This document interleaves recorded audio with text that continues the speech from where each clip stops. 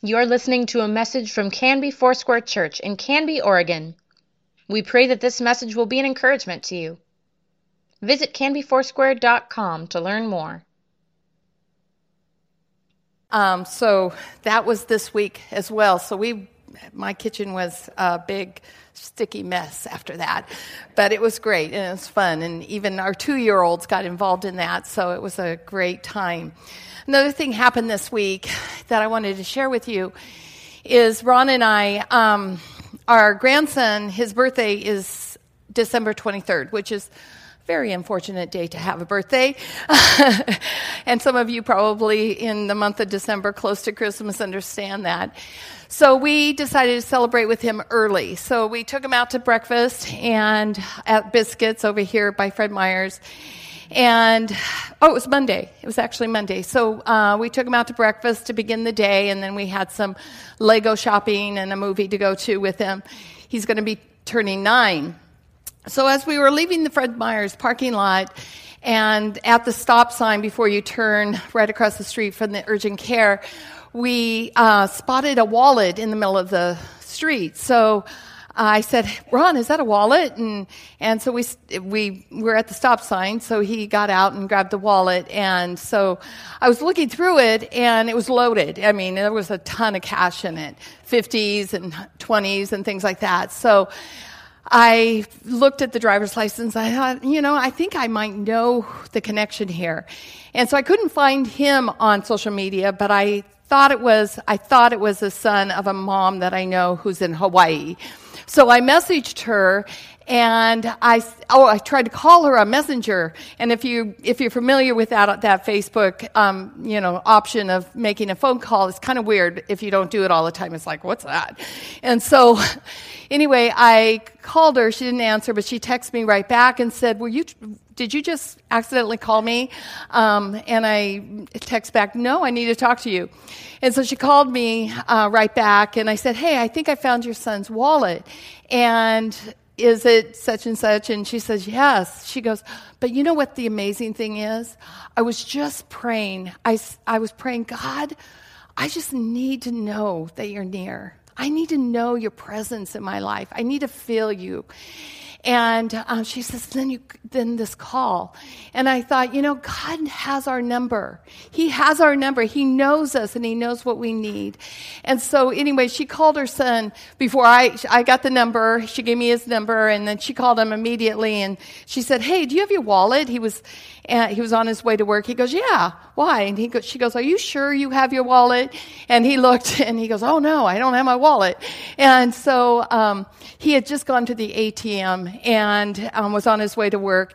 And so what happened, he stopped at that stop sign before he pulled out to readjust his seatbelt because it had been stuck in the door, and he opened his door, and his wallet had fallen out. And I think, and our grandson was in the back seat when all this was taking place. And I said, Jack, isn't it great to be part of someone else's miracle? And I just want to encourage you that you get to be part of someone's miracle this Christmas season. Just pray for those divine moments. And what I think is the cool thing, he didn't go through that panic. He would have gotten to one point sooner than later, and he would have been like, where's my wallet? And when you're a young man and you just went to the ATM, that is big. I mean, it's big for any of us, but that would have been a great, big, huge panic.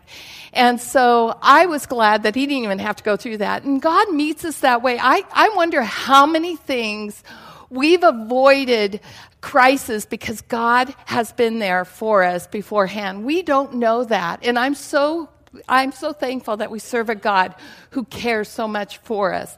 So I just want to encourage you, ask for those divine moments. Be part of someone else's miracle. And that miracle is just, as simple as being kind, because this year, this time of year, there are some of us who need a boatload of kindness in our life. And so I want you to just be encouraged, be that person that can bless someone else. We're going to continue our series. We're doing the Advent. And Advent is from the 6th century, and it comes from the Latin word adventus.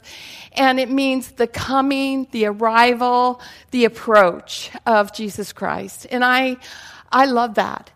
But the bottom line this morning that I want to talk about, that the Advent is the consistent longing on the part of God to know us, to have us for his own, and to be known.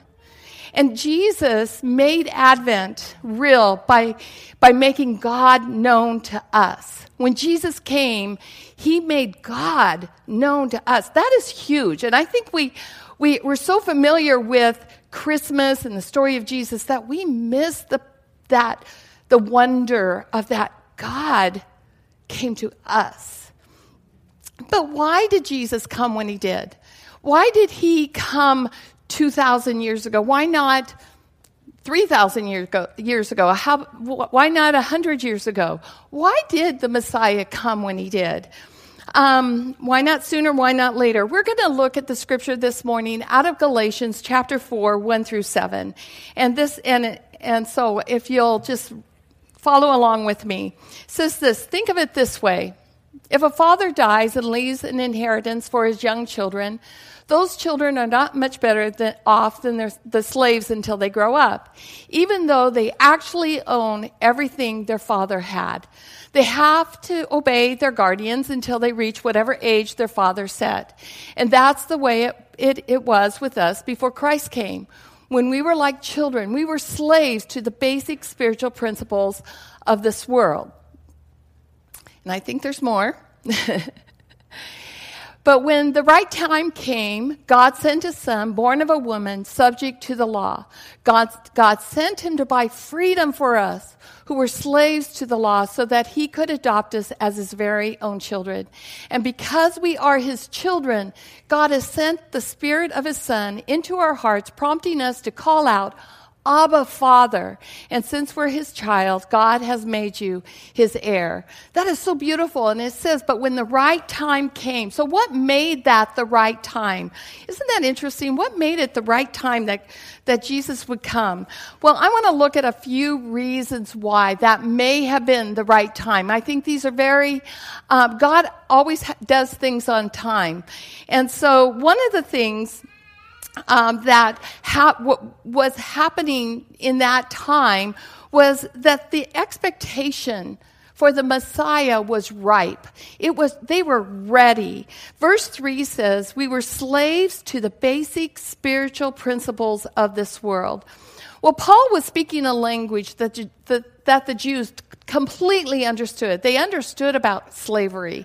They had been slaves to the Egyptians, to the Babylonians, to the Syrians, to the Romans. They understood that language of slavery.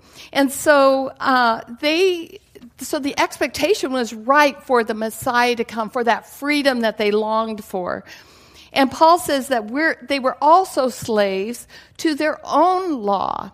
So when in the Old Testament, God put into place the law for them to understand and know God and to practice knowing God. And so God gave them the law. But like any of us understand, as diligent and as attentive and as determined as you are to keep all the rules and all the laws, it's impossible. It's just simply impossible to follow the law completely all the time. So then God gave them the animal sacrifice so that they could bring animals and sacrifice and atone for their sins. So then they brought the sacrifices to the tabernacle. They would bring a calf, and they would bring a goat, and they would bring a lamb, or they would bring a bird, or whatever that atonement that they would bring those sacrifices to atone for their sin. But that also went on and on and on, day after day, week after week, month after month, year after year. They would need to do this, and it was this continual thing to where Judaism felt like Groundhog's Day, in that every day was the same. They would get up and they would need to atone for their sin through the sacrifices that they brought. And so that was bondage. It was a law that just kept them enslaved to that principle of keeping the law and keeping their faith. But with all of that With the bondage came a longing. There was such a deep desire for freedom, a longing to know and to draw close to God. There was a prayer that was prayed at that time by a sect of pious Jews. Many Jews still pray it today. And the prayer goes like this: I believe with perfect faith for the coming of the Messiah. And even though he tarries, I will wait for him every coming day. There was a deep expectation. There was a longing for the Messiah. There was an emotional longing for a relationship with God. So just before Jesus came, the expectation with the Jews was at an all-time high. So that was one of the reasons that the time was right. Every Jewish woman would wonder, am I going to be the mother of the Messiah? Another thing to consider was that this was the right time that Jesus would come, that the season was right. It says, but when the right time came in verse 4, God is all about doing things on time. Sometimes we think God is too slow, and no, we're just too fast. Sometimes we think God is we think God is late. Oftentimes when we pray for things, we think, God, you're just too late. No, we're too early. But God does things right on time. Ecclesiastes 3 talks about how there's a time for everything, a time for every season, a time to be born and a time to die, a time to tear down and a time to build up, a time to keep and a time to throw away, a time to be quiet and a time to speak, a time for war and a time for peace. So God's all about timing, and his timing is perfect, even though it's very difficult for us sometimes when we need something, we're desperate for something, but God's timing is right. And so the season was right. Paul says, but when the right time came, they were also spiritually ready. They were, their expectation, expectation for a Messiah was ready. The season was right. It was the right time, but they were also spiritually ready. They were open and hungry for the Messiah to come. People, Jews and non-Jews, were burned out on the polytheistic faith of the Romans and the Greeks, which was many gods, multiple gods to worship. They were burned out on that. And so Judaism's one God was very appealing. It was very attractive to Jews and non-Jews. So they were spiritually ready. Culturally, they were ready. Alexander the Great had done a lot of things. He was not alive during this time, but his influence was definitely still present. And he had a dream. He had a dream that the whole world would be Greek, and that they would have the Greek language, the Greek culture, all the things that he wanted to make the world completely Greek. So his plan was to take over the world. And so he wanted everyone to speak Greek, like I said, that every nation would speak Greek. And he was pretty successful. Alexander the Great was very successful. He was no underachiever by any means. But it was said that you could go from the British Isles all the way to India speaking the same language, the language of Greek, which is also the language of the New Testament at that time. So Greek is the most precise language ever to convey human thought. And so this was in place. So culturally, they were ready. They were ready. The time was ripe.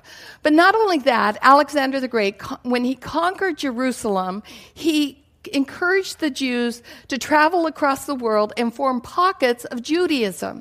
So you could go anywhere on the globe and you'd have these synagogues that had popped up, and it didn't matter where you were. You could go into these synagogues, speak the same language, and share ideas. And so this made it culturally ready for the Messiah to come. So the other thing is the time was right politically. The central power of the world at that time was Rome. And so Caesar was in charge, and so was the Pax Romana, which is the Roman peace. But get this is what they considered peace. Romans regarded peace not as an absence of war, but the rare situation which existed when all opponents had been beaten down and lost the ability to resist. So as far as they were concerned, that was peace. So they were ready politically for freedom. They were ready for a Messiah to come. Politically, they were ready. The time was right. Rome, though, had also brought in the road system. So Rome wanted to connect cities and countries, and they were also very successful in that they built 250,000 miles of roads.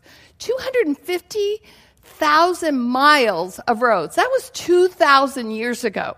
Many of those roads are still operable. People travel on them. They're still there. And that's pretty astonishing, considering we don't even have roads in Canby that are paved.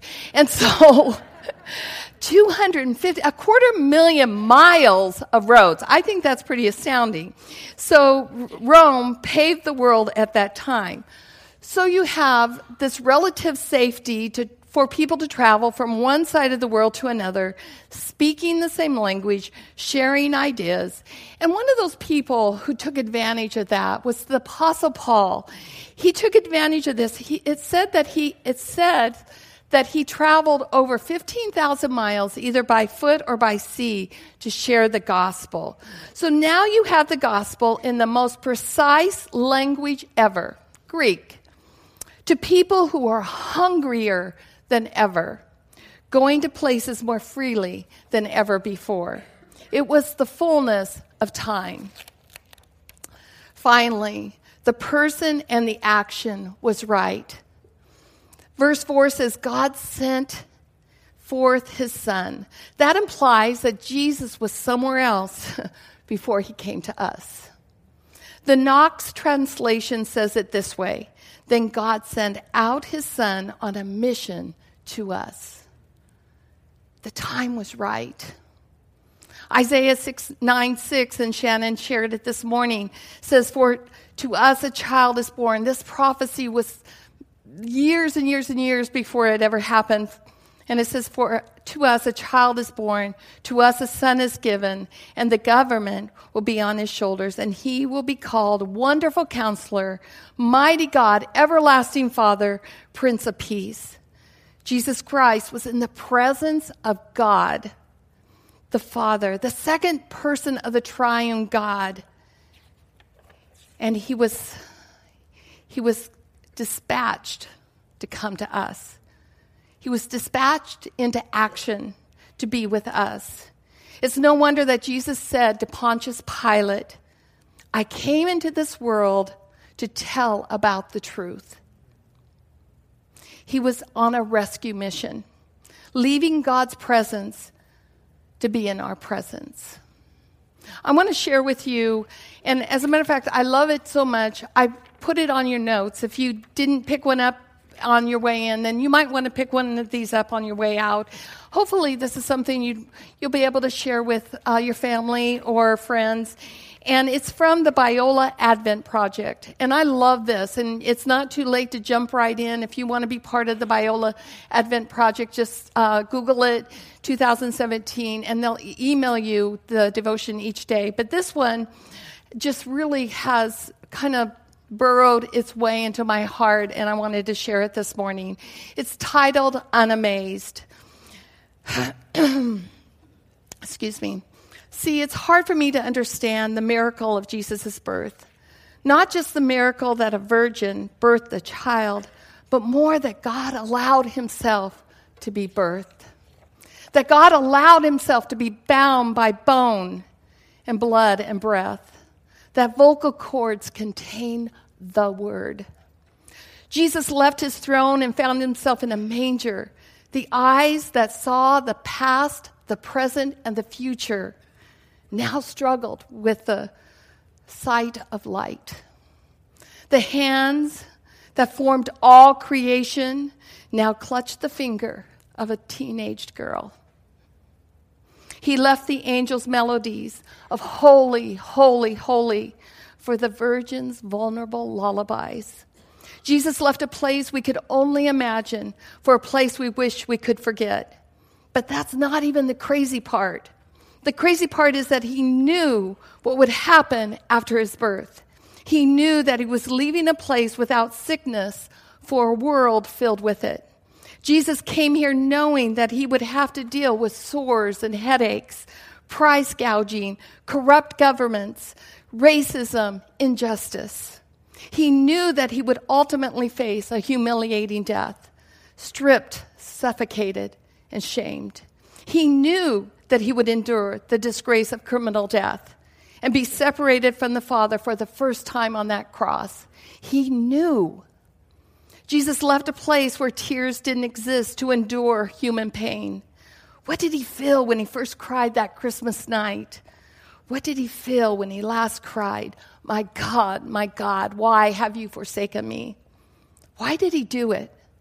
We all know the answer: to save us. It's so easy for us to say. It's so familiar. But couldn't he have done it another way? Couldn't there have been an easier way? Did he really have to become human? Couldn't he have just taken away the pain? Couldn't he have reconnected us with God another way? No. Jesus chose the path he did, knowing the consequences and knowing the reward. He purposely emptied himself and chose the road of sacrifice, humbly offering his righteousness for our brokenness. He showed us that it's possible to thrive in our fractured world by living out kingdom wholeness. So he went from God to goat, from glory to guilt, and that's how the first Advent started. Jesus came at just the right time 2,000 years ago, and he's right on time for us. The time is right now. Our want is ripe. We want freedom. We want peace. We want clarity. We want understanding. And we want to make sense of this life. We are spiritually ready. We want and need God to touch our life. We need him to touch our family, our children, our community, our nation, and our world. We recognize the need for God because things are very messed up in our world. We are certainly culturally ready.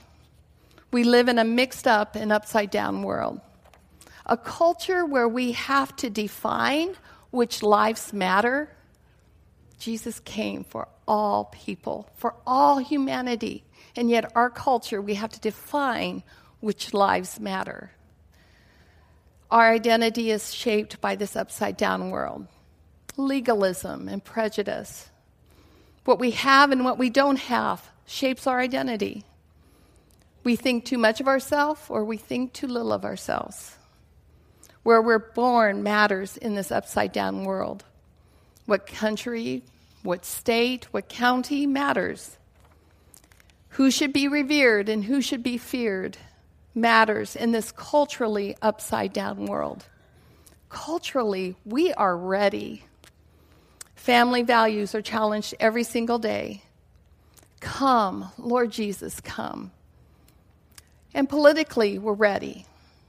We are ready for the Prince of Peace and the mighty Counselor. Amen. And personally, we are ready. We need Jesus. Jesus, who was both God and man, came to be our Savior.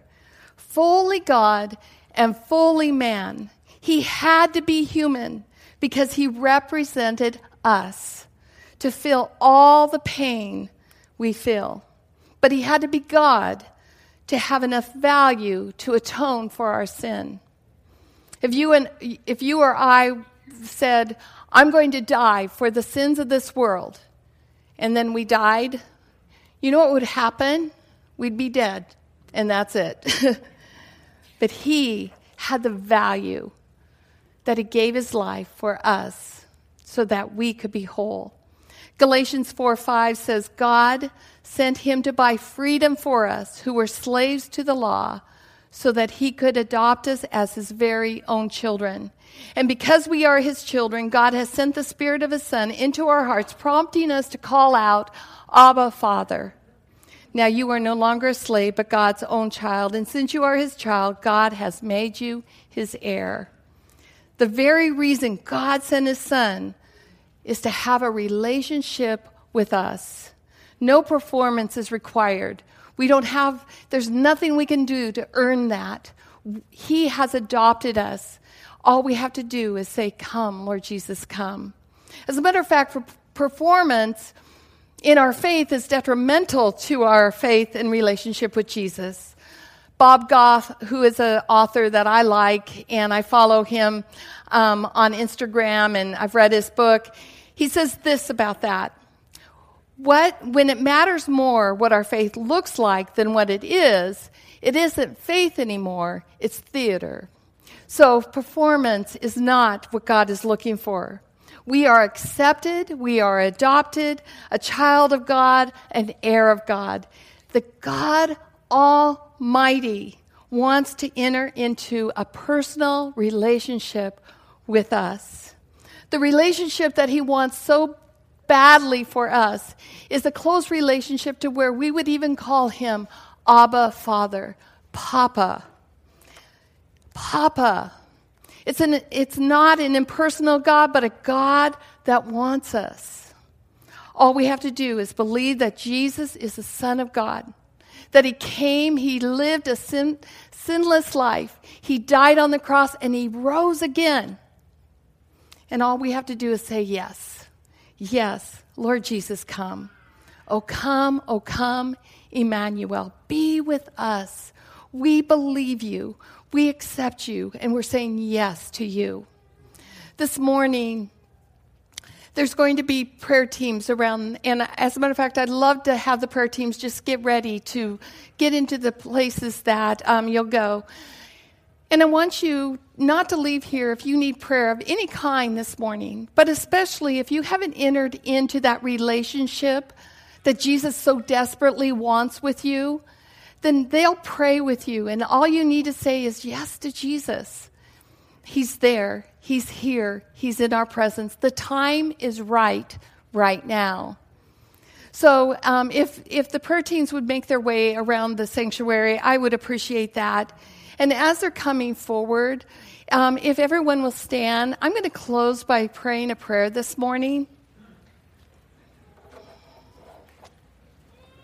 And again, I want to encourage you, come for prayer. Whether it's whatever your need is, please don't leave this place without being touched, being encouraged by one of our prayer teams. So if you'll pray with me this morning. Abba, Father, I thank you that you were at work behind the scenes of Mary and Joseph's journey to bring about your will. And in the same way, you are working behind the scenes of our lives to bring about your kingdom work. May you give us the courage to allow you to continue to grow and form us more and more into who you created us to be, empowered by your Holy Spirit to live out what you have called us to do for your glory. Thank you for becoming human, knowing the peculiar pangs of love and pain as we do. Thank you for pursuing the cross, knowing its cost, but also for the joy set before you. Thank you for wiring us to be unsatisfied by pleasure, knowing that you only satisfy. Thank you for giving us eternal hope in this temporal world. In your precious name we pray. Amen. Thank you for listening. Please let us know if you have questions or would like us to pray with you. You can contact the church office most weekdays at 503-266-4444 and anytime through canbyfoursquare.com.